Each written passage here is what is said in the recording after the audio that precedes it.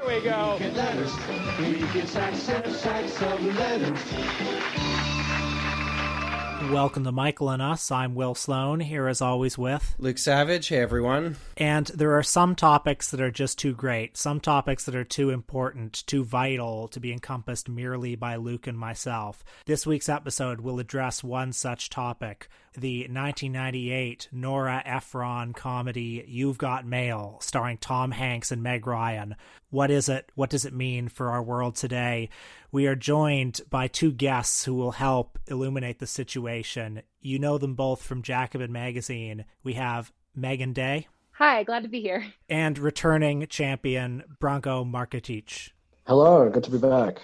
Before we get to the movie, there is, of course, much happening in the wild world of politics. We are coming a few days off of a widely seen vice presidential debate between Mike Pence and Kamala Harris. Branko has written a piece for Jacobin about the debate, a short piece that was published today. Branko, what did you think of the debate? You liked it, right?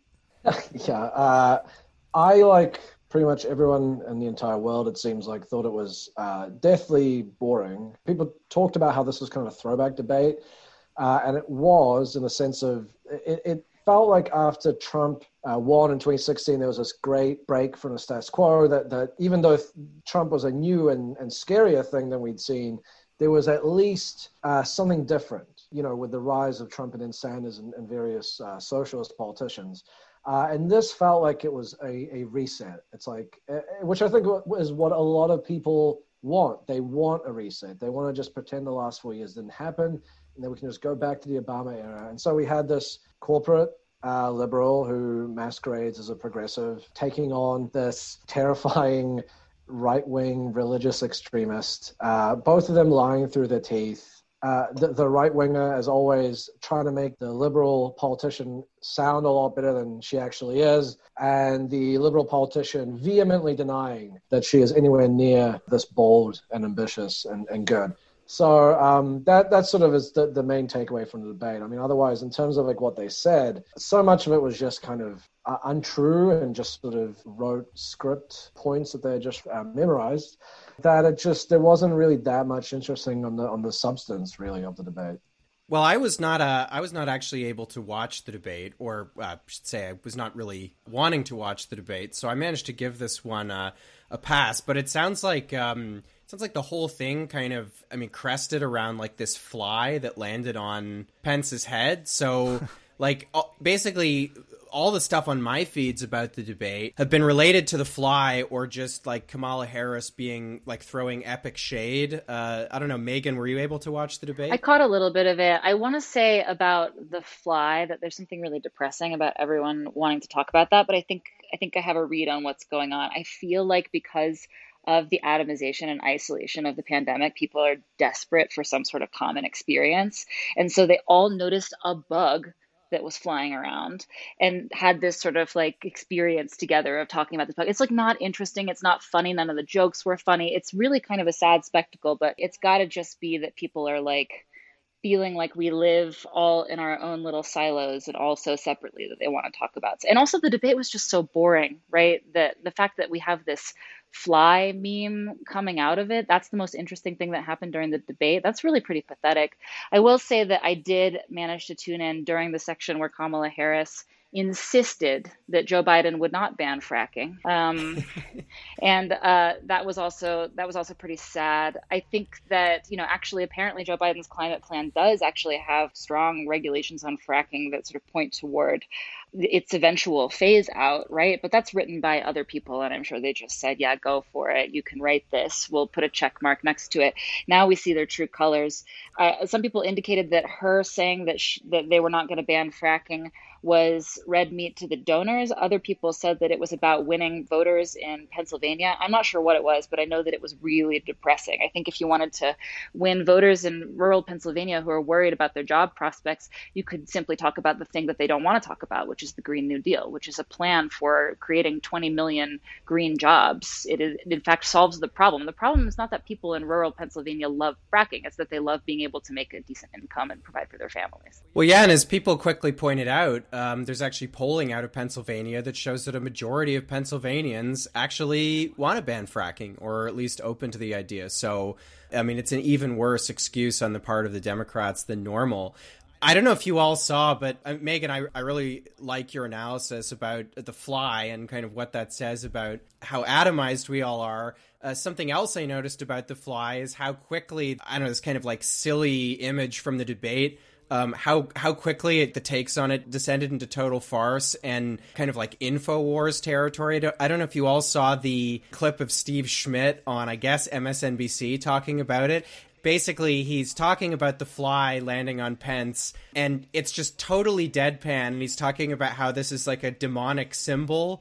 And as people quickly pointed out, there was a clip from Alex Jones 4 years ago talking about the phenomenon of Obama having flies land on him. During Obama's famous Cairo speech in 2009, a fly landed on him. And I guess there were other instances as well that the folks at InfoWars, being keenly observant as they are, kind of honed in on. And so, yeah, Steve Schmidt sounds exactly like Alex Jones, which I think is just the perfect convergence for the final weeks of the 2020 election. What I want to say to that, Luke, is that it makes me think that the reason everybody wanted to talk about The Fly after the debate was this sort of desperation to recover some sort of shared reality. But very quickly, the image of The Fly was then co-opted back again into all of this conspiracy stuff that really is like the example of the fact that we don't have a consensus reality anymore. So much for that. The Fly was kind of a return to like the apolitical, or the more apolitical time of the Obama era, before, you know, people had to care about things. And so, yeah, the focusing on this kind of silly or zany spectacle, it's a way to kind of reclaim that time when politics was just about popular culture, and like every now and then you'd see something funny, but you didn't actually have to care about it. You didn't have to actually care about what anyone was saying. Yeah, that's actually a very terrifying idea, because if you listen to what Harris and particularly Pence were saying, it was really pretty alarming stuff. And the idea that the takeaway from this debate was that they thought, oh, thank God, this is what we're going back to. A guy who can sell Trump's agenda without any of the personal baggage of Trump, and do it in a competent, calm manner.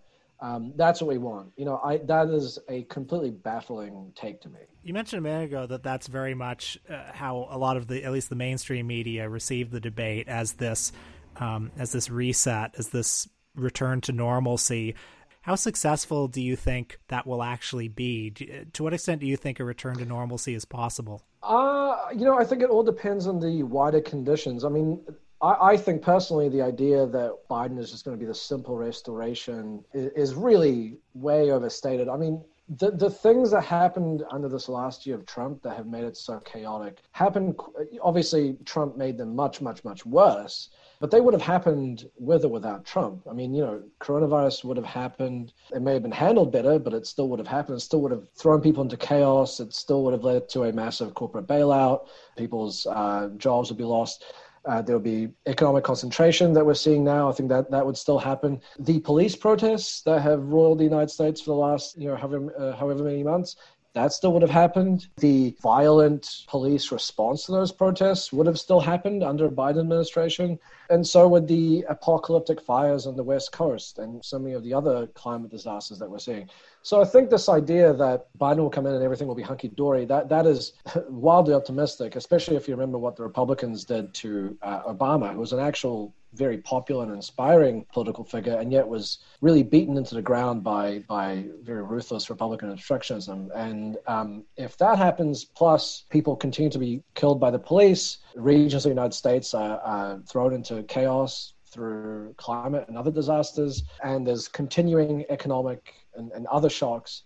This idea, this normal that we are pining for, I'm not so sure that it's going to ever make really a comeback. We should get to the movie shortly, because there's a lot to say about that. But just on this kind of general theme of there no longer being a shared reality and there being kind of a desire for one, on our last episode where we watched a documentary about Jim Carrey, partly inspired by the fact that Carrey is now playing Biden on SNL.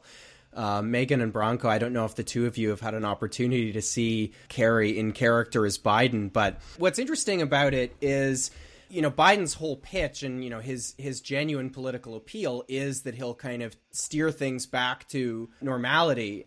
What's so interesting about the SNL caricature of him is just how it's nothing like him, but it is the version of him that liberals want to see, because reality is so distorted now that the only way to deal with it, if you're a liberal or if you're a conservative, is to kind of create erect a fantasia around yourself and just cling to it as much as you can. So instead of anything resembling the real Biden, instead you get this kind of like epic bacon grandpa who's like jumping around the stage at the presidential debate and like dancing and stuff like that, which, like, of course nothing like that even happened. And, granted, it's it's comedy, so it's supposed to be exaggerated, but it's not exaggerating anything that actually happened. It's not derivative of reality in any kind of meaningful way. Instead, it's derivative of the fantasia, the fantasy, the fan fiction that liberals have had to erect around Biden. So I'm very much in agreement that it's going to be hard to reestablish any kind of shared sense of reality, because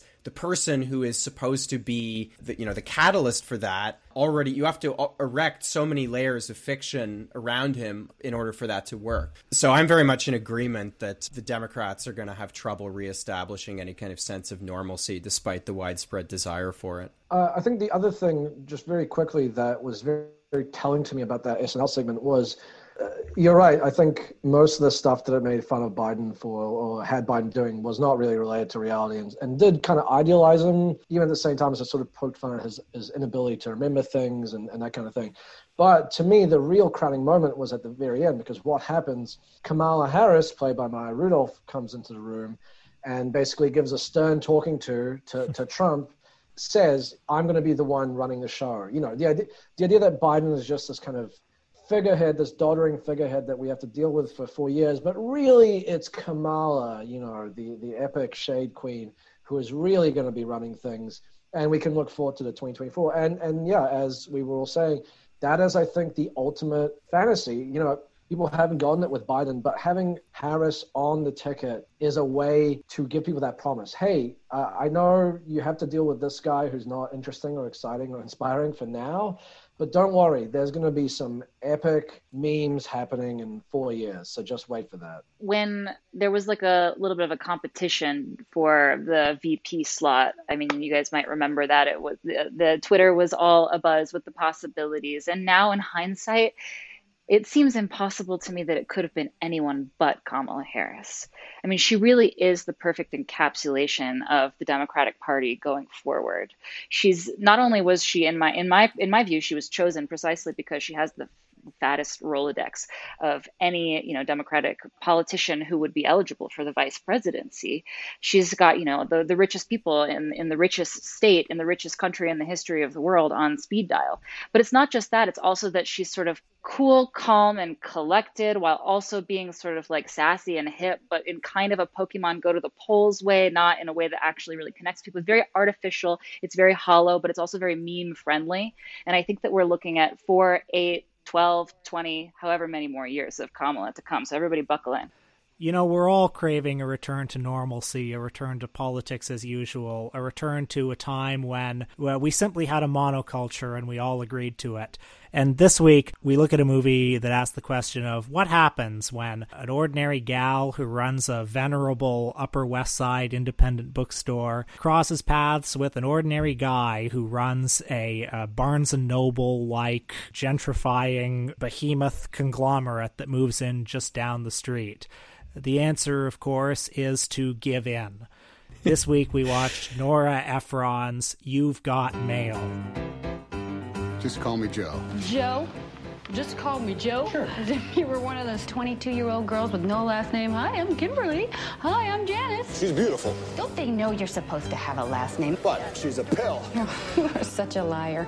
In life, they know they can't stand each other. You're taking all the caviar? That caviar is a garnish. Respect each other. Joe Fox. F-O-X. F-O-X. Or like each other. May I ask who you are? No. But what they don't know Hi. is that online, they're in love with each other. I don't know his name or what he does. This woman is the most adorable creature I've ever been in contact with. Warner Brothers presents Do you think we should meet? a modern-day romance. Meat. Why am I compelled to even meet her? Could be a real dog. Tom Hanks, See you later. Don't worry about a thing. Meg Ryan. From the director of Sleepless in Seattle, What are you girls talking about? Cyber sex. You've Got Mail. I would really appreciate it if you would just go away. I brought you flowers. Oh? So as often happens with films for the pod, initially there's some skepticism about, are we actually going to be able to, or do we have enough to talk about? What is this podcast? Can we really keep discussing these movies and have anything new to say about them? And while this film, which I saw for the first time, was very much 2 hours of cultural death on celluloid, boy, is there a lot to talk about. That's interesting. I kind of liked it. I thought it was charming. I thought you've got America's Sweethearts, a lot of very nice sunny days in New York. What's not to like? I will put my hand up and say that I am a sucker for this movie. I'm a sucker for any Tom Hanks, Meg Ryan pairing. Hell yeah. So many great movies. They've done two other movies, but Go vs. Volcano is great as well. Sleepless in Seattle is a classic. But what's fun to me about this movie is that it is charming. It is really pleasant, and you really like the two characters, and you want them to be together.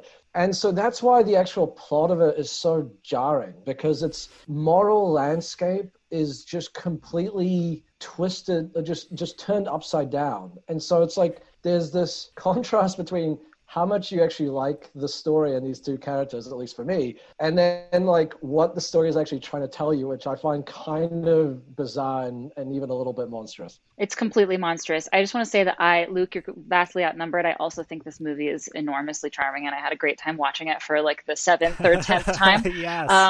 But I will also say that watching it, trying to understand what the politics of the movie were, I came to the realization for the first time that this movie is extremely black-pilled.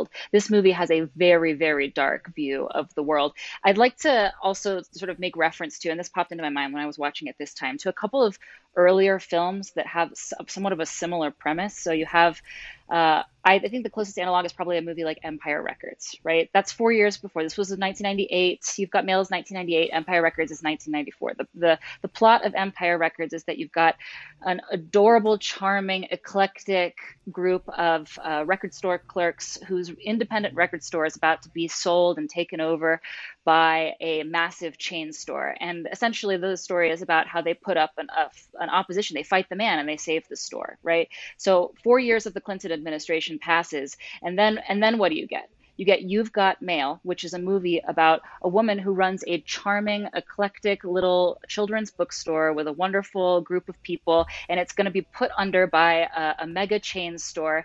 And then it goes under. It just completely collapses. And then she falls in love with the man who's responsible for that, the capitalist who actually put her independent shop out of business, because she realizes that these processes are inexorable, they're inevitable, there's nothing you can do to stop them, and you got to just go with the flow, because there's nothing you can do to change what's happening, which seems to me like that is the absolute pinnacle of third way defeatism about any kind of change. Now, I want to say that obviously Empire Records, its sort of outlook on how you would make social change is very typical of the 90s. It's sort of like, independent businesses are going to save us, shop local, buy organic, personal consumption choices, and so on. So it's not a perfect movie politically, but You've Got Mail is much, much darker. Doesn't it also seem, though, like in the 90s, there was this trend towards entertainments that were espousing this philosophy of being against selling out, which seems like kind of antiquated now. Now it seems like nobody is talking about how bad it is to sell out. I don't know if I can come up with an example offhand. No, Will, I have examples. Please do. For you, because they kept popping into my head when I was watching this. What I realized when I was watching this is that between 1994 and 2000 was basically a string of popular mainstream movies where the entire plot hinged on the idea of whether or not a group of people or an individual person was going to sell out or retain their authenticity. And some of these include, one is the earliest one, Reality Bites. That's 1994. Oh, I'm realizing that Empire Records is actually 95. So Reality Bites is 1994. And if you recall, in Reality Bites, again, a sort of charming, very alternative group of college graduates in Houston, Texas. They're sort of grungy. They're really hip. And one of them, Winona Ryder, makes a movie. She meets a sort of MTV-like executive who promises to put out her movie, but he cuts and edits it to look sort of something like The Real World, and she hates it. He's ruined her piece of art with his corporate crap. She's unable to actually retrieve her movie back from him, but she then settles with Troy. Troy is Ethan Hawke's character, who is the sort of representation of everything that Ben Stiller, the corporate sellout character, is not. Troy is he's a philosopher. He smokes a lot. He's very twisted, very handsome, very brooding.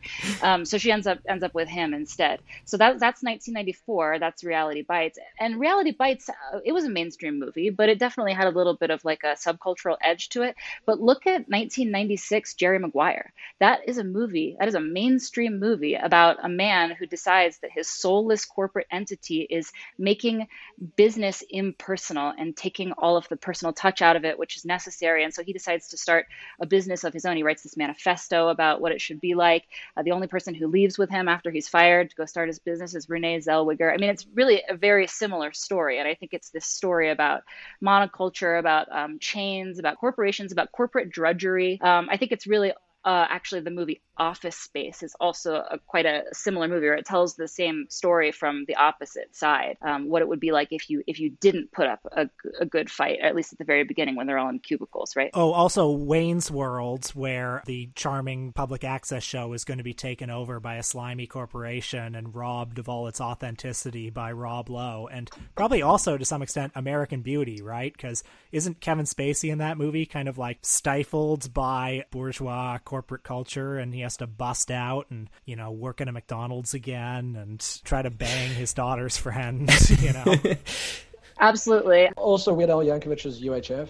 Oh, yeah. Also very much similar. I mean, basically the same. And yet here is You've Got Mail, which is espousing a very different philosophy. And did this spark some kind of cultural shift? Was this the beginning of the end of the anti-selling out narrative? Can I hop in on this? So I really like this thesis. I mean, I really think we found the skeleton key for unpacking the mass culture of the 1990s. And you know, we have overused the phrase in the podcast already, but I'm going to use it again. I mean, these are end of history films. They are films for a time when all of the big questions are taken to be settled. There is no public anymore. There are no public questions to be debated. There is only the neoliberal subject and its self-actualization. That's the only sphere for any kind of personal autonomy. And, Will, I think as you were just suggesting, it's interesting to apply that thesis to a film like You've Got Mail, because it actually shows the further retreat, I think, in a way, of late capitalism into an even bleaker view of human nature.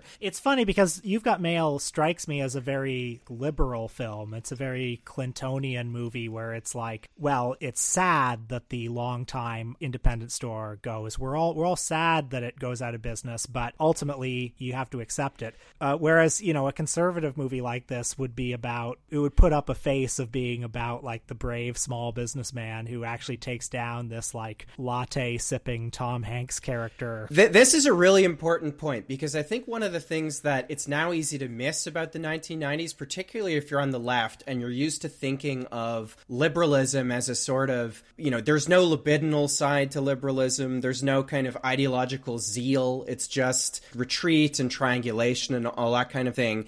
In the 1990s, especially in the United States with the Atari Democrats and in Britain with New Labour, I mean, these people undertook this project. They were ideologues. They really believed in this stuff. The Third Way was, to them, a constructive project, a project of modernization, a project of stripping the detritus of the 20th century away until all you had left was the raw realness, reality as real as it could be. And I think that is very much the world that You've Got Mail is presenting. There are some fantastical elements about this film. It shows, for example, a fictional business called Starbucks, which is a cafe-style restaurant where we see characters in the film purchasing premium quality brews at affordable prices, which is something that has yet to be realized by real existing capitalism. It's too ambitious. There's also, the framing device of the movie is people communicating with one another anonymously on kind of message boards on screens, which seem to be spread throughout New York City and allow people to communicate with one another. But besides that, it's pretty much just the 1990s, at least as I remember. I think this movie is really adorable in a lot of ways. One of the things I love most about it is the kind of 1990s cafe aesthetic that pervades the entire film. It's sort of, you can see it in the TV show Friends, Central Perk, right? The color palette is sort of like putty and mocha. Everything is sort of in between those two colors. I love the things that date the movie. There's like at one point the sort of fancy people, the publishing people are talking about eating sushi, which feels very 1990s to me. The idea that sushi is a novelty and that it sort of denotes that you're like an upper middle class professional. Also, the idea that the sort of horrible woman, the upper middle class professional that we don't like in the movie, is a book publisher. This reminds me of the 1998 film Stepmom, where also that is like, for some reason, being a New York City book publisher is just like a very iconic job title of the period. Like to talk about cappuccinos all the time. You don't hear so much about cappuccinos anymore. Calling internet sexting cyber sex. Constantly having Tic Tacs in your purse. Like, I feel like all of these things are just perfectly 1998, which I love. But I want to go back to the idea that the film is really anti-politics, and I think that it is. Now that I've watched it again, thinking about this, it might be one of the most aggressively anti-politics films I've ever seen in my life. And probably the best encapsulation of this is a moment when, Meg Ryan's character has an older woman who's a friend of hers. I don't understand the relationship. Birdie is her name, and she confesses at some point that she had a love affair with General Franco. And right. So Meg Ryan tells this to her then boyfriend, and he finds this appalling. He says something as they're walking into a movie theater about, well, that's not normal. To fall in love with a fascist dictator is not normal. I mean, if she had fallen in love with a socialist or an anarchist during the Spanish Civil War, we could abide that. But falling in love with Franco is completely impermissible.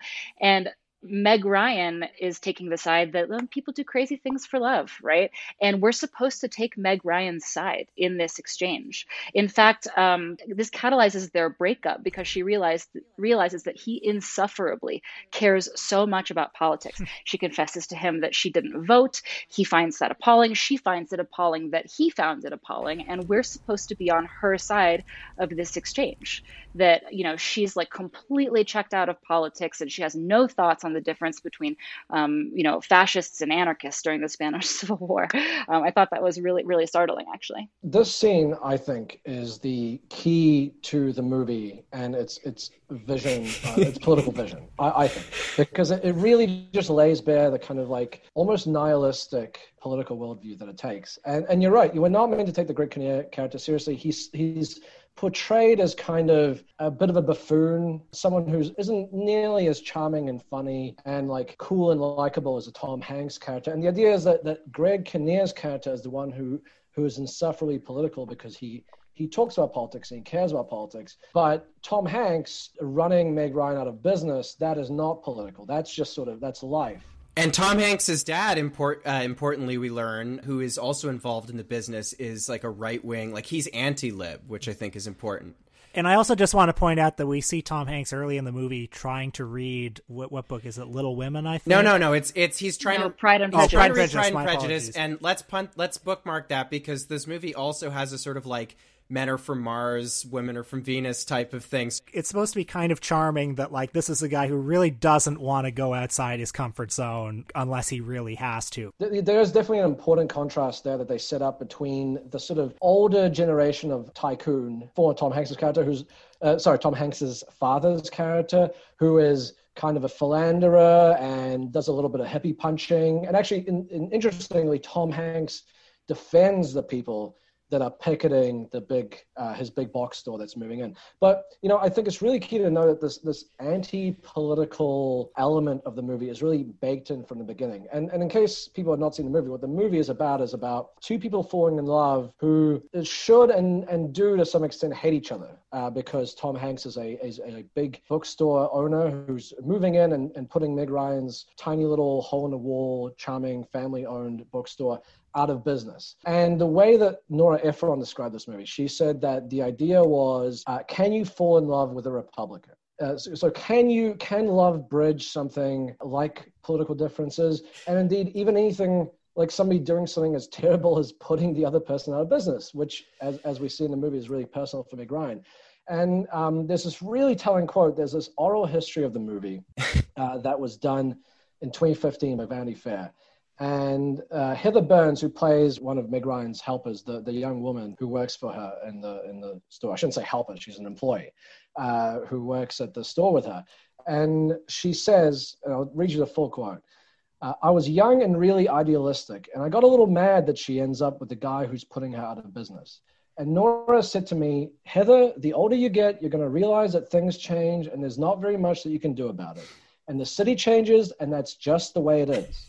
And as I've gotten older, I realized she was right, that things change, especially in New York. It's just constantly changing, for better or for worse, both at the same time. That's absolutely incredible. Yeah, I mean, the message of the film, the surface message of the film is just the standard rom-com message, which is that love conquers all. But the message ultimately is that love and relationships can transcend class and political differences, because those aren't really important and don't really exist in any kind of important way anymore. In typical 1990s fashion, the film presents, a kind of classless society where Meg Ryan and Tom Hanks, despite their very different class locations, they're going to the same parties, they're shopping at the same grocery store. We live in a classless society, except it's not Karl Marx's, it's Margaret Thatcher's. I want to say also that 1993 was the year that James Carville married Mary Magdalene. Mary Madeline.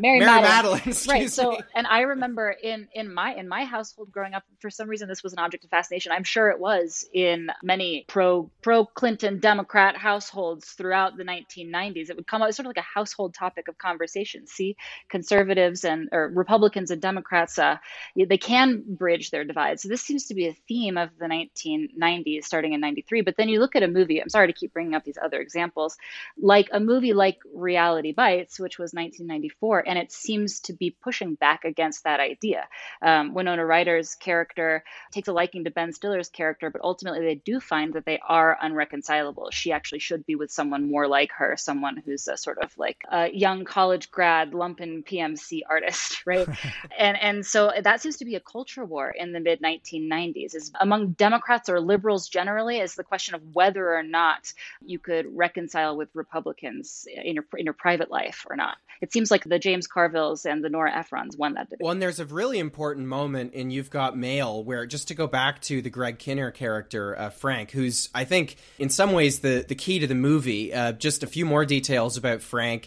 We learn that he's into the 19th century English Luddite movement, which is incredibly on the nose, because it's all about how, his way of being is like a primitive, like, he's an anachronism. Like, he's both a romantic anachronism for the Meg Ryan character, but also a historical and political anachronism. We also learn that he likes Heidegger and Foucault. He kind of sniffs his typewriter. He listens to its kind of soft, soothing sound. And yeah, he's sympathetic to socialism and anarchism, which the film kind of ridicules. So in addition to being a sort of, romantic anachronism, he's also a cultural anachronism too. But one of the key moments in the film is when he and Meg Ryan admit to one another that they're not actually in love with each other. And the way the film presents this, and they're both relieved, right? And the way the film presents this is absolutely extraordinary, because she says, is there someone else? And it turns out that he's fallen in love with a Republican, because the heart wants what it wants. And we all have to be realists, both in our romantic lives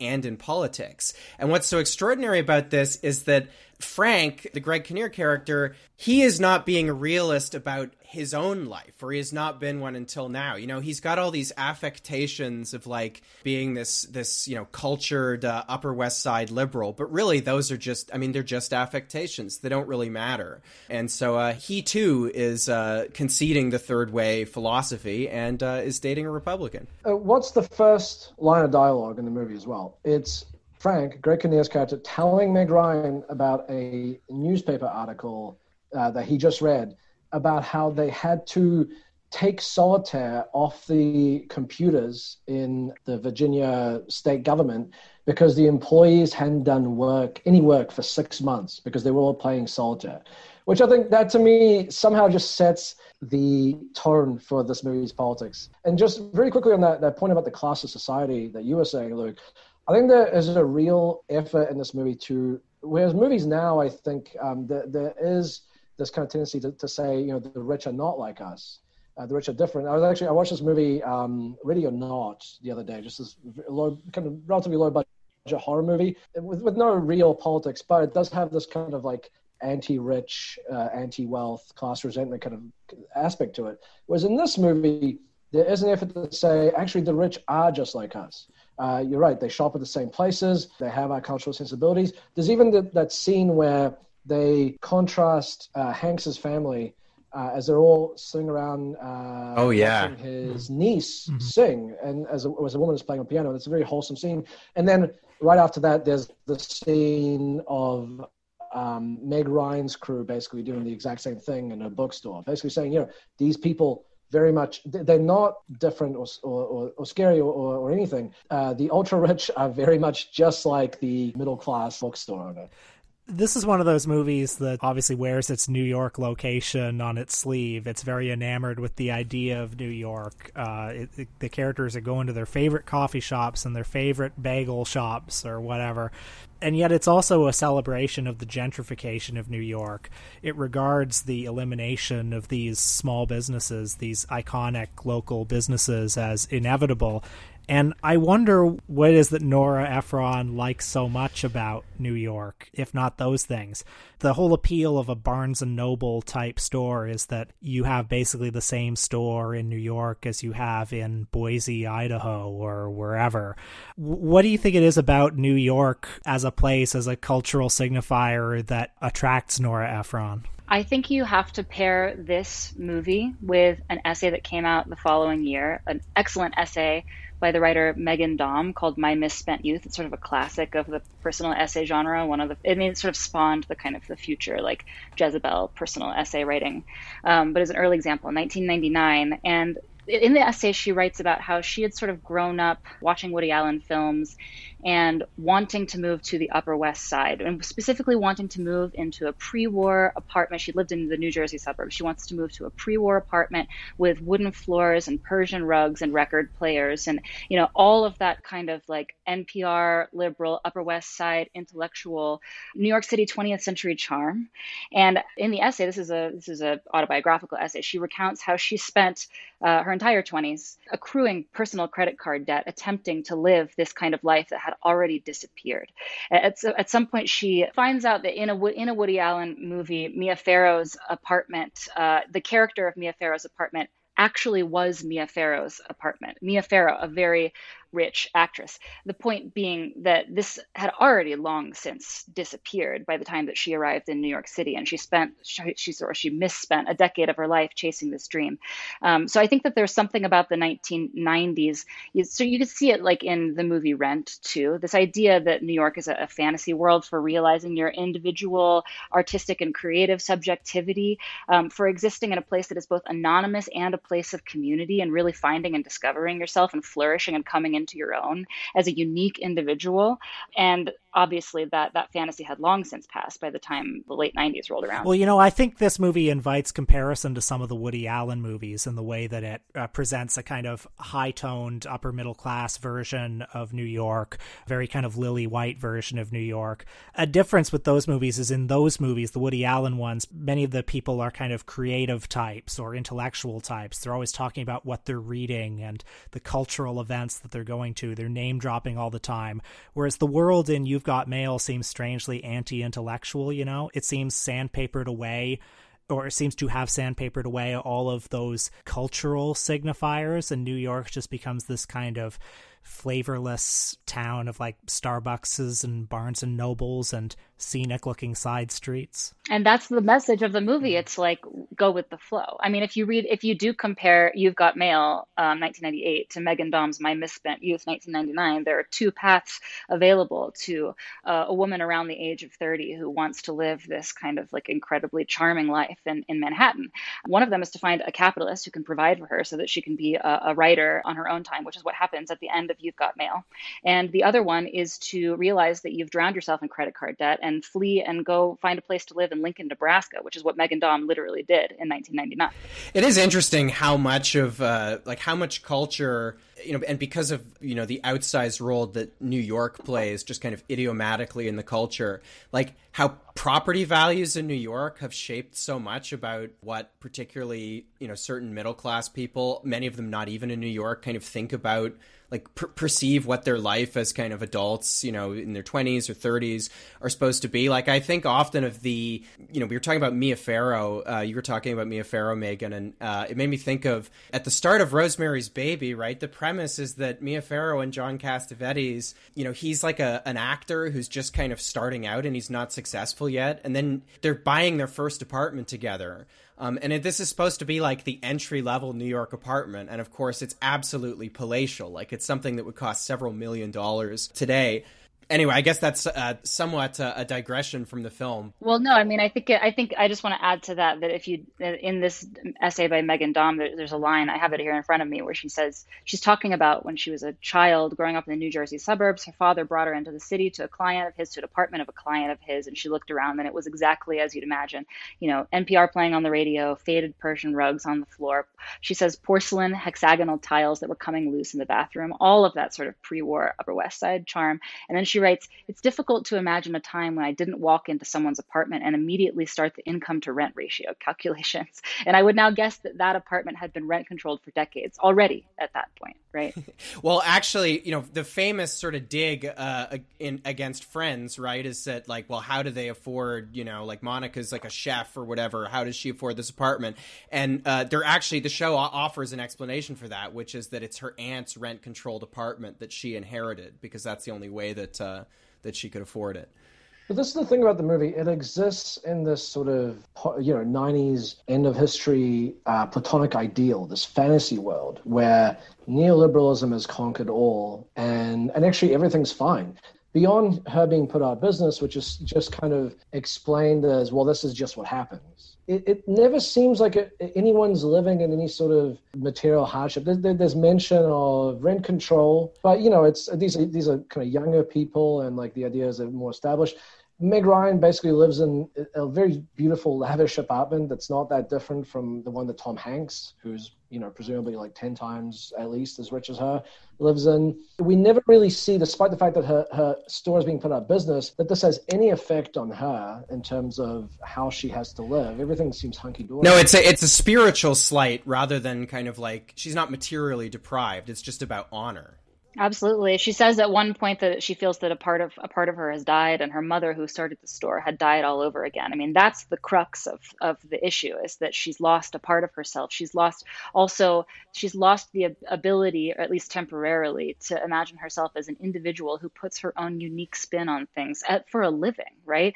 To realize her subjectivity every single day. She wakes up, realizes her subjectivity, and then goes home and goes to sleep. So there's a temporary space in the movie where she's not able to do that. But luckily, she affixes herself to a capitalist who is going to be able to provide for her to be able to do that once again on her own terms now. She doesn't have to run a business. She doesn't have to have the pressures of that. And I also feel like this movie is trying to comfort us with the idea that each one of us, when we look around and we see that, the big box stores and the giant corporations and the CEOs are sort of driving all of the independent stores out of business, and not to mention exploiting all of the workers who never even owned independent stores to begin with, right?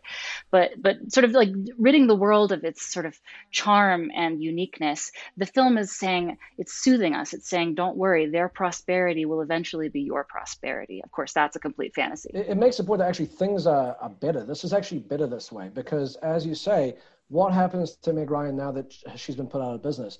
She gets to write, and she'll probably be very successful at it. And this is even before she gets with Tom Hanks. You know, despite the fact that she has seemingly no more income that's coming in, she is somehow able to just have the spare time to write a book for free. And she's really enjoying herself. And there's another element to this where, like, what happens with the actual big box store, Fox and Sons? At the beginning, or near the beginning, when they are talking about this in the boardroom, about the big expansion they're doing, Tom Hanks kind of mentions, I think it's Tom Hanks, somebody in the room says, yeah, these people are picketing, but we'll get them in the end. We'll seduce them with our low prices. You know, and the idea is it's just a matter of time. People just have to realize the benefits of these massive corporate stores, and then they'll come around.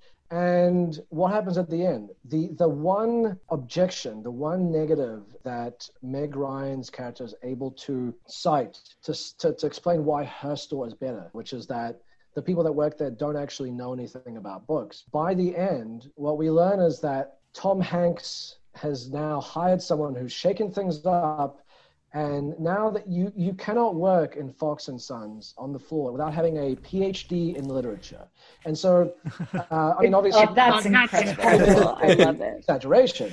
But the idea is, there's something very amusing to me that this is sort of the kind of utopian ending that the movie has come up with, which is that overqualified graduate students are now being hired to do minimum wage for Fox and Sons. I think the scene that precedes that, Bronco, is a really important one, because when she finally does go into the store, there's a series of shots that I think are meant to establish that actually all her objections to the homogenization of book sales are completely wrong, because she goes up to the children's section and it turns out it's really wholesome, and there's children and they're sitting around reading the books.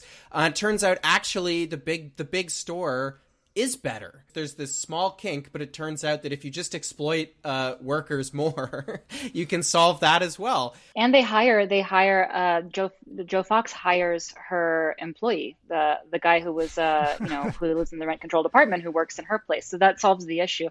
Furthermore, I would like to add that guy is also in Reality Bites. These movies really are of a time period and a piece. And he's in Friends as well. Oh my God, you're right. He is. He's Phoebe's husband. He's her gay husband, who it turns out he's straight. He didn't realize he was straight.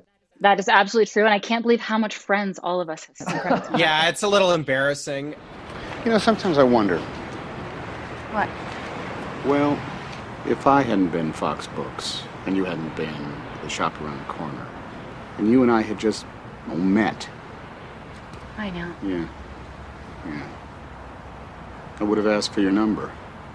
I want to bring something up that we haven't talked about yet, so that I think we need to talk about the social media aspect of this. I mean, this movie is very dated, and it's very sweet, I thought, to see the first social media addict on film.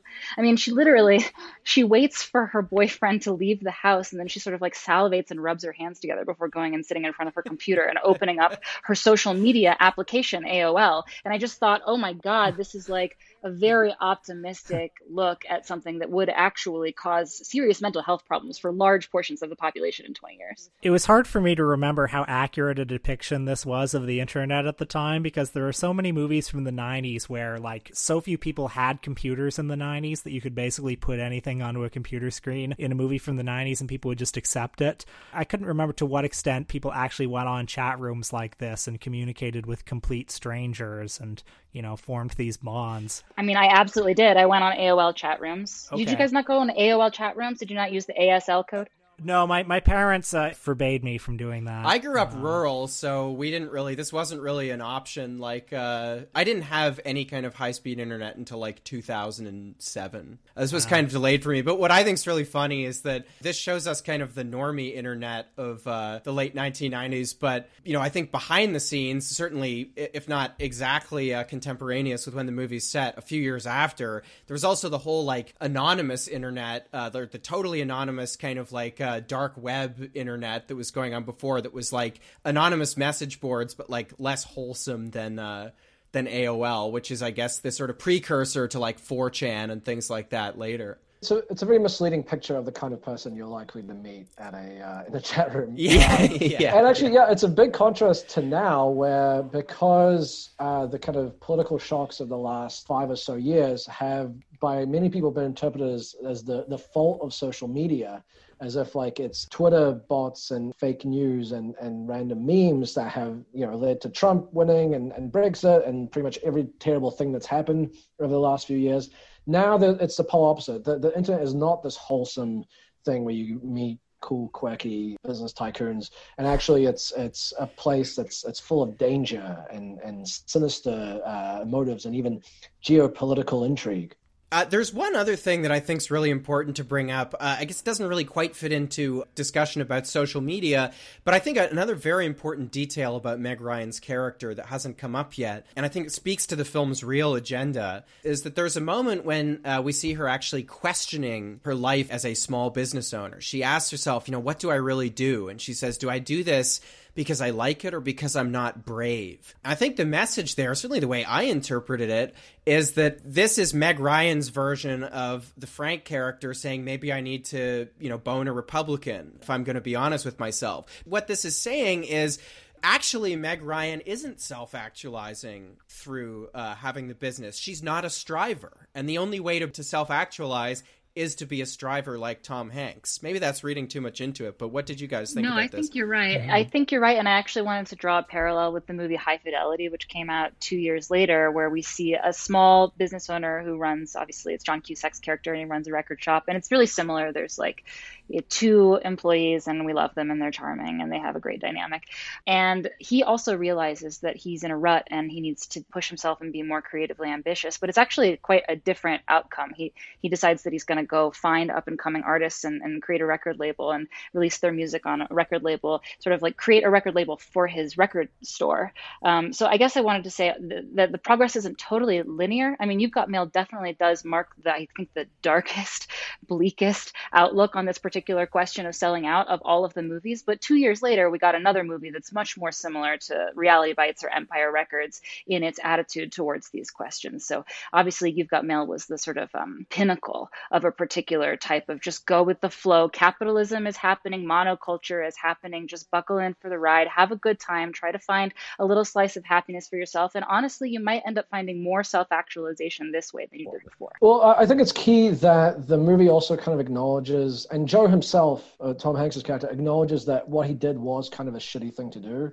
When they finally have to meet, he tells her, I mean, obviously she doesn't know at this point that he's the one she's been corresponding with, but he tells her when she says a few mean things to him that it was actually deserved and provoked, and she has every right to be angry at him. Well, that's why it's a liberal movie and not a conservative movie, because people feel bad about things. But then she also apologizes, and the point is just that everybody's feelings are valid. Well, because the thing is, what he did was bad, but the problem is this is just the natural way of things. This is just what happens, and more to the point, what has to happen.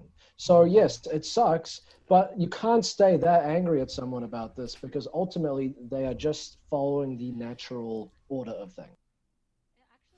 I think you got to look at a guy like Tom Hanks, and you got to look at the movies he makes as the most powerful actor in the world. You got to look at Forrest Gump and this and Saving Mr. Banks and everything else, and just acknowledge that this man is the enemy. I'm just astonished by the fact that You've Got Mail is that much more reactionary than Jerry Maguire. If you had asked me earlier in the week before I rewatched You've Got Mail, I would have definitely said the opposite. Jerry Maguire was much more of a, I don't know, it seems like a less sweet movie. It's about guys, about sports, business, sports business, etc. Jerry Maguire actually does try to hold on to the idea that business, this is a very sort of like liberal idea too, but the idea that business is best when it has a sort of personal touch, when there's someone who's giving, care and time and attention to their clients. You've Got Mail almost completely dispenses with this idea. Actually, that's not true. Bronco mentioned that it sort of tries to resuscitate the idea at the very end, but it keeps the corporate structure in place. There's another scene that I think is really important, which doesn't quite fit in to anything we're talking about specifically, but I'm surprised it hasn't come up yet, given the thesis we're developing about this movie perfectly encapsulating the mainstream ideology of the 1990s, because there's an important scene where Tom Hanks, it's not his daughter, right? It's his niece. No, it's his aunt. It's his aunt. That's a weird, quirky Right, detail right. of the movie, right? Because his father's a philanderer, or his grandfather and father are both philanderers, right? Okay, so I missed that. I thought that was just like a whimsical joke that he was telling Meg Ryan in a kind of flirty way. No, he has a child aunt. So anyway, Tom Hanks and his aunt go into the store where Meg Ryan is doing, and the store I think is called The Shop Around the Corner, because it's kind of a universal stand-in for the mom and pop small business. Well, also this film is a remake of a movie called The Shop Around the Corner too, so it's a little winking reference to that. Right. And so they go into the store where Meg Ryan is reading to children from the Roald Dahl autobiography Boy.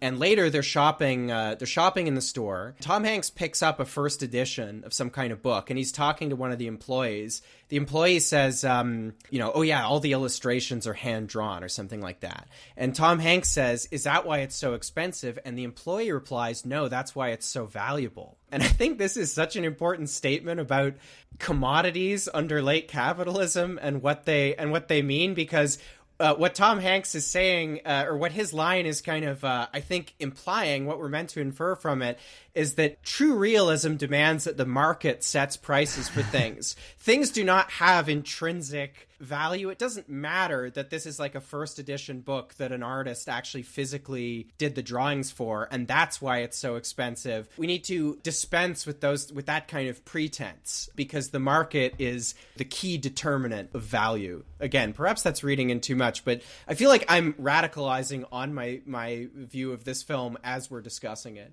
What's sad is that same employee, the one who says no, that this is why it's so valuable, is the one who ends up going to work in Fox and Sons at the end. So that exchange teaches us the difference between a sort of like sentimental approach to objects and a sort of like wholly purely market-based commodity approach to objects, but the latter actually wins out, and we're okay with that. There's a whole Cranberries soundtrack at the end telling us that we are completely okay with it. Well, one other thing I would bring up about this, because we mentioned the movie's lineage, of course, it's a remake of The Shop Around the Corner, which I confess I've not seen. I wanted to watch it in advance of this, but I actually found out, but during the most cursory bit of research, that The Shop Around the Corner is based on an earlier play called The Parfumery, which was written by Miklos László. I think I'm pronouncing that right. He was a Hungarian Jew. He wrote this play in about 1937, and then he ended up moving to the United States because of, obviously, the rise of fascism. So it's interesting to note the origins of where this movie comes from compared to its politics, because the play Perfumery is quite unlike You've Got Mail. It is very aware of class difference. It's very aware of the looming threat of fascism. It's sort of set in a very economically precarious time where no one, including the store owner, has money. And basically what it's about is it's about this, I guess, drugstore, I suppose, and the sort of the different lives and worlds within it. There's the owner who suspects or is informed that his wife is having an affair with one of his employees. Then there's two employees that hate each other, but it turns out that they have been corresponding via letter for a very long time and are secretly in love with each other, but they don't realize it, which of course that's what became these later movies, including You've Got Mail. But it's so interesting, and I don't think it really, I'm not sure Nora Ephron was like aware of this history when she wrote this, but it is such a reflection of the different times that these were written in. That the original one is very much about, people not having money. There is class difference baked into it. It's very much written in the shadow of fascism. And then You've Got Mail, written in the 90s, is turned into this completely apolitical, class-flattened story about how love conquers all, including someone being a fascist dictator. I wanted to say this a bit earlier. I mean, it's a little bit of a strange thing to bring up in relation to the film You've Got Mail, but it's amazing. You can see this shift in so many different places in culture, in the fact that the same kind of basic story or story template can have such different meanings in different decades. But I found myself, weirdly enough, thinking about the liberal philosopher John Rawls when I was watching this movie, because that's what doing this podcast for several years does to your brain. And I think back to my time in grad school reading John Rawls. He really only did two kind of major books. There's A Theory of Justice, which came out, I believe, in the 1960s. And then there's Political Liberalism, which came out, I think, in the 1980s. There will be a lot of Jacobin readers listening to this, and so if I've gotten the dates wrong, I apologize. But that's basically the general kind of scope for John Rawls' two books. There's a pretty marked shift in these two books. In A Theory of Justice, which is kind of it's like the highest level liberal thinking, kind of in the neo-Kantian tradition. And it engages very substantively with questions of redistribution. It even leaves the door open to possible public ownership of the means of production. And then by the time Rawls writes Political Liberalism, which is kind of, it's his follow-up book and involves kind of many of the same ideas. It's a revision of the thesis. A lot of that stuff is gone. And instead you have this kind of overriding focus on just how do we, like the key question for politics and for political theory is how do we reconcile the need for kind of collective decision-making and there being a public with the reality of divergent private moralities. Like people have different views and we're just on all kinds of questions. And actually now what we need to do is figure out how do we privatize all of those questions? How do we reconcile them kind of outside of the public sphere? And how do we use the public sphere to kind of outsource those questions? Because in the 1990s, or by the 1990s, and thanks to the neoliberal revolution of the 1980s, this is really where politics is kind of this is all that's left. Is the big questions are kind of settled. We can't really they're no longer sites for any kind of real contestation. We've left all that behind in the 20th century. And as we march boldly and forward into the unknown of the new century, all there really is kind of people self-actualizing in various ways. This makes me think of another line in the film that I think is really important when the old woman who dated Franco announces to Meg Ryan that closing the store is the brave thing to do. She says, it shows you can imagine yourself with a different life marching into the unknown. So you can't resist the ineluctable march of capitalist progress, folks. Sure, and all that is solid is melting into air, right? And the best thing for you to do is to just allow it to melt, to not try to hold on to it, because that would be somehow small-minded or not courageous to try to hold on to something that's definitely, inevitably going to change. I had something else to say about something that you said, Luke, about reconciling sort of private political differences. And this, I want to go back to this theme of the sort of like James Carville, Mary Madeline relationship. I guess they got married in 1993. It seemed to be a sort of dominant storyline throughout the 1990s. Like I said, it totally was in my house. I didn't realize, I didn't remember this, but this shows up in You've Got Mail. I mean, it's got to be a reference to it, right? When her political lefty ex-boyfriend announces that he's fallen in love with a Republican woman on TV, right? That's got to be a reference. So like I said before, I think that at least at this time, that perspective actually won out over the perspective that there's something about your private political beliefs that actually is important, that you wouldn't those are not sort of it's not an ascriptive identity. It's not something that other people assign to you. It's actually a part of you. And that if you hold those beliefs and you hold them to be true, then you should actually try to defend them. And if you felt very strongly about defending them, then it would be very difficult for you to be in an intimate relationship with somebody who didn't see the world in the same way that you did, because it would mean that they didn't have the same values as you. And by the late 1990s, this idea has been defeated. And in a way, political subjectivity itself has been defeated through that act of defeat. But I will say that something has changed, because now here we are in 2020. And even in the dominant culture, that storyline is dead. It has come to an end. Now we have increasing political polarization. And it's the case that, you have to, at Thanksgiving, you need to, set your family members straight. I would never date a Republican. I would never date a Democrat, and so on. So it seems that something has changed. I mean, I think what really has changed is that the third way consensus, the sort of neoliberal consensus, has stopped holding. And so that fantasy of reconciling our personal private political subjectivities with ones that are completely different has also fallen apart. It's a testament to how things have changed for the better, I think, at least in terms of political discourse, that this movie, when you watch it now, it does come off as bizarre.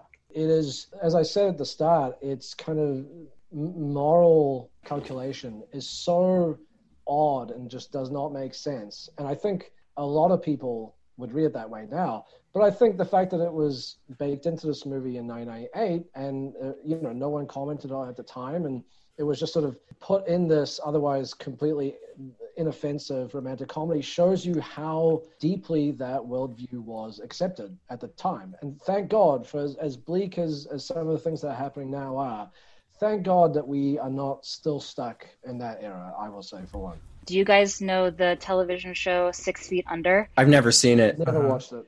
It ended in 2005, and I'm sorry, spoiler alert, but no. at the No. I'm gonna plug your ears. Plug your ears. Get myself out of the chat for a second, and then you guys, and then tell me when the spoilers are. I don't want to. I have been planning to watch this for like. Oh, good. Oh, I'm so glad, Bronco. I'm genuinely very glad that you're about to watch this show. So don't listen. Okay. To Let me me say. Just tell me in the chat when it's.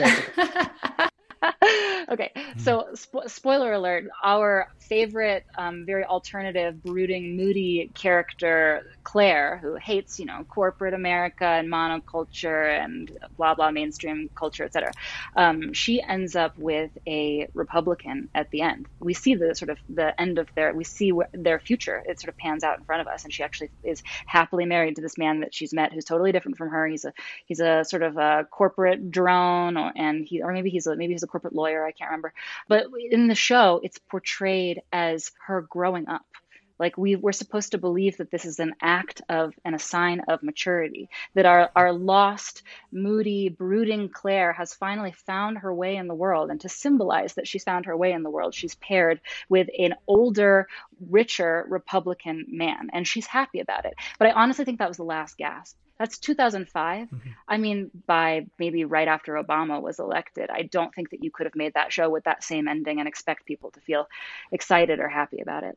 By the way, Megan, just as a digression, have you ever heard of a movie called Speechless? Which it was actually a romantic comedy from the 90s that was about the James Carville, Mary Madeline. Like, it was not using the names, but it was about that situation. It had Michael Keaton and Gina Davis in it. Oh, that's incredible. No, I haven't heard of it. I'm going to go watch it. Well, we're going to have to do an episode on that sometime. Something that I do think we should discuss. I mean, we've gotten a lot out of this film, but I think we'd be remiss if we didn't talk a little bit about the gender politics of the movie, because the film really beats us over the head with this kind of like men are from Mars, women are from Venus kind of thing. There's a scene early on where, because they've been chatting over AOL, I guess about their literary preferences, Meg Ryan has sold Tom Hanks on the idea that he needs to read Pride and Prejudice. And there's this very funny shot where it cuts to him reading from this Jane Austen book, and, his body language is meant to suggest, like, clearly he can't make heads or tails out of this, freaking chick lit. And then later, he won't stop referencing The Godfather. That's like his only cultural touchstone. And I don't really know what to do with this, or if there's anything interesting to be said about it, but it did really strike me that this kind of recurs throughout the movie. Well, it's funny. This is a recurring theme of the Tom Hanks, Meg Ryan, Nora Ephron cinematic universe, because in Sleepless in Seattle, there's a whole subplot about how women love An Affair to Remember and men love The Dirty Dozen. It's a joke that keeps coming up, and each of the respective genders are breaking into tears talking about these movies. I mean, half of the jokes on the TV show Friends are essentially about the differences between men and women. I think Friends is really funny because I think that all of the actors are incredible physical actors, but the content of the jokes is really stupid. It's mostly like men are dumb and they only care about sex and sports, and women only care about, shopping and gossiping and romance and so on. And so I think this was a major theme in the 1990s. And I think also one thing that's interesting, I haven't worked out what I think about this, but as to the gender politics of the film, there's also Tom Hanks's girlfriend throughout much of the film, who he breaks up with, who is portrayed as kind of a horrible, shrewish businesswoman. That's Parker Posey's character. In Parker Posey's character and Meg Ryan's character, we're shown the distinction between two visions for neoliberal empowered female subjectivity. One of them sort of goes overboard with the careerism. There's something about how she's really harsh. There's a line that Tom Hanks says about how she makes coffee nervous. And then there's Meg Ryan's character, who also is pursuing her own. She's not pursuing any sort of like a collective emancipation or liberation. She's pursuing her individual subjective flourishing. But she's very sentimental, and she's very sweet, and she's very gentle, and she lacks some of those characteristics. I think it probably captures a very interesting moment in the evolution of neoliberal feminism, where the girl boss is not someone to aspire to; it's actually someone to look down on. But we're headed in that sort of girl bossy direction, and insofar as we're moving away from second wave feminism and its emphasis on collective emancipation or liberation. There's with Hanks, even though there is that kind of bit about The Godfather, he is portrayed as a different kind of man to his father, who is like the more stereotypical kind of masculine boor, I guess. He sleeps with his nannies, and he has like 8 kids or whatever, and he's just kind of a jerk, and he's very gruff. And then Tom Hanks is kind of more this is the modern man. He watches The Godfather, but guess what? He's sensitive. He reads books. He'll ask you about yourself, that kind of thing. It's like a transition away from an older archetype. If this movie were made today, I can imagine the Greg Kinnear character, there'd be like a red flag early on. There'd just be like a copy of Infinite Jest on the shelf, or actually the new one apparently is Goethe. Ladies, if he's into Goethe, big red flag. Anyway, I guess, I think we have more than done this movie justice. You don't think there's another 90 minutes in here? I mean, I did want to bring up the sort of proto version of, well, you say you're on the left, and yet you use an iPhone and you have a Twitter account, because this comes up a number of times in the movie. There's the scene where she is trying to pay with a credit card, and it turns out it's cash only. And even though she runs a cash only business, of course she's using a credit card, because that's the more convenient thing. That's the realist option. And then also Frank complains about VCRs and how they're ruining everything in a TV interview. But then, of course, as he's watching the interview, he wants it recorded with the VCR. Honestly, Luke, I didn't even catch that, because the idea that there would be some sort of cultural significance to the difference between using cash and using a credit card is so far in the rearview mirror that I literally didn't even catch it. I thought it was just like they were just setting up a scene where he would be able to swoop in and help her and show that he was being nice. I did not get the cultural significance at all. So that was a very lengthy and, for me anyway, incredibly enjoyable discussion of the state of things and the film You've Got Mail, which it turns out is very charming. 2 great leads, just a delightful depiction of a New York that we all want to live in. Turns out the film we weren't sure we were going to have anything to say about it, but is the skeleton key for unpacking the entire culture of the 1990s. So I was very sheepish, Megan and Bronco, about asking you to watch this movie in advance of our podcast. So thank you for your service. This was great. Love to have the two of you back. So once again, 2 of my colleagues from Jacobin, 2 of my favorite writers, Bronco Marketich and Megan Day, thank you both for joining us. Thanks, guys. Thanks.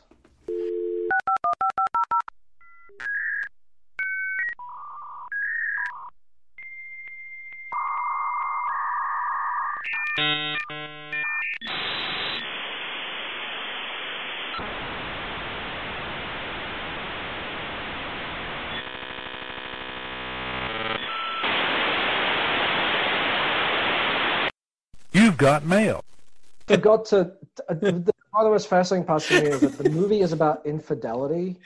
Bronco, we've stopped rolling.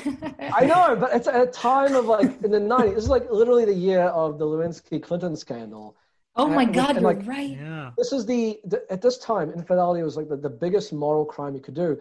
And the key thing in this movie is that it's showing that actually this is okay, because it's less bad than like him destroying, or like yes, this is not great, but it's okay because they get together in the end.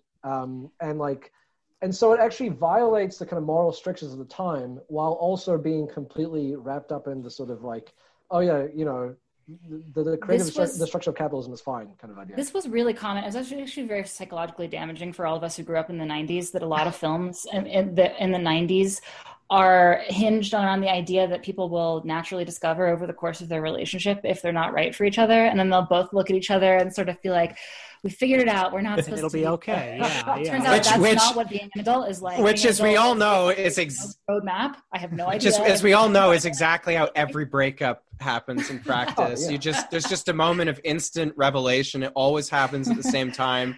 It's always seamless, and everybody walks away happier. It's great. In an elevator, like no the less. Fantasy neoliberal world that it creates, the fantasy capitalism creates, like it's like, oh yeah, if things like work this way, sure, that would be an idyllic, like, oh yeah, you can just like be out, put out a so business, comforting. And you just go off and like become a writer, and it's great. It's like, oh yeah, who could argue against this? Everything's going so well.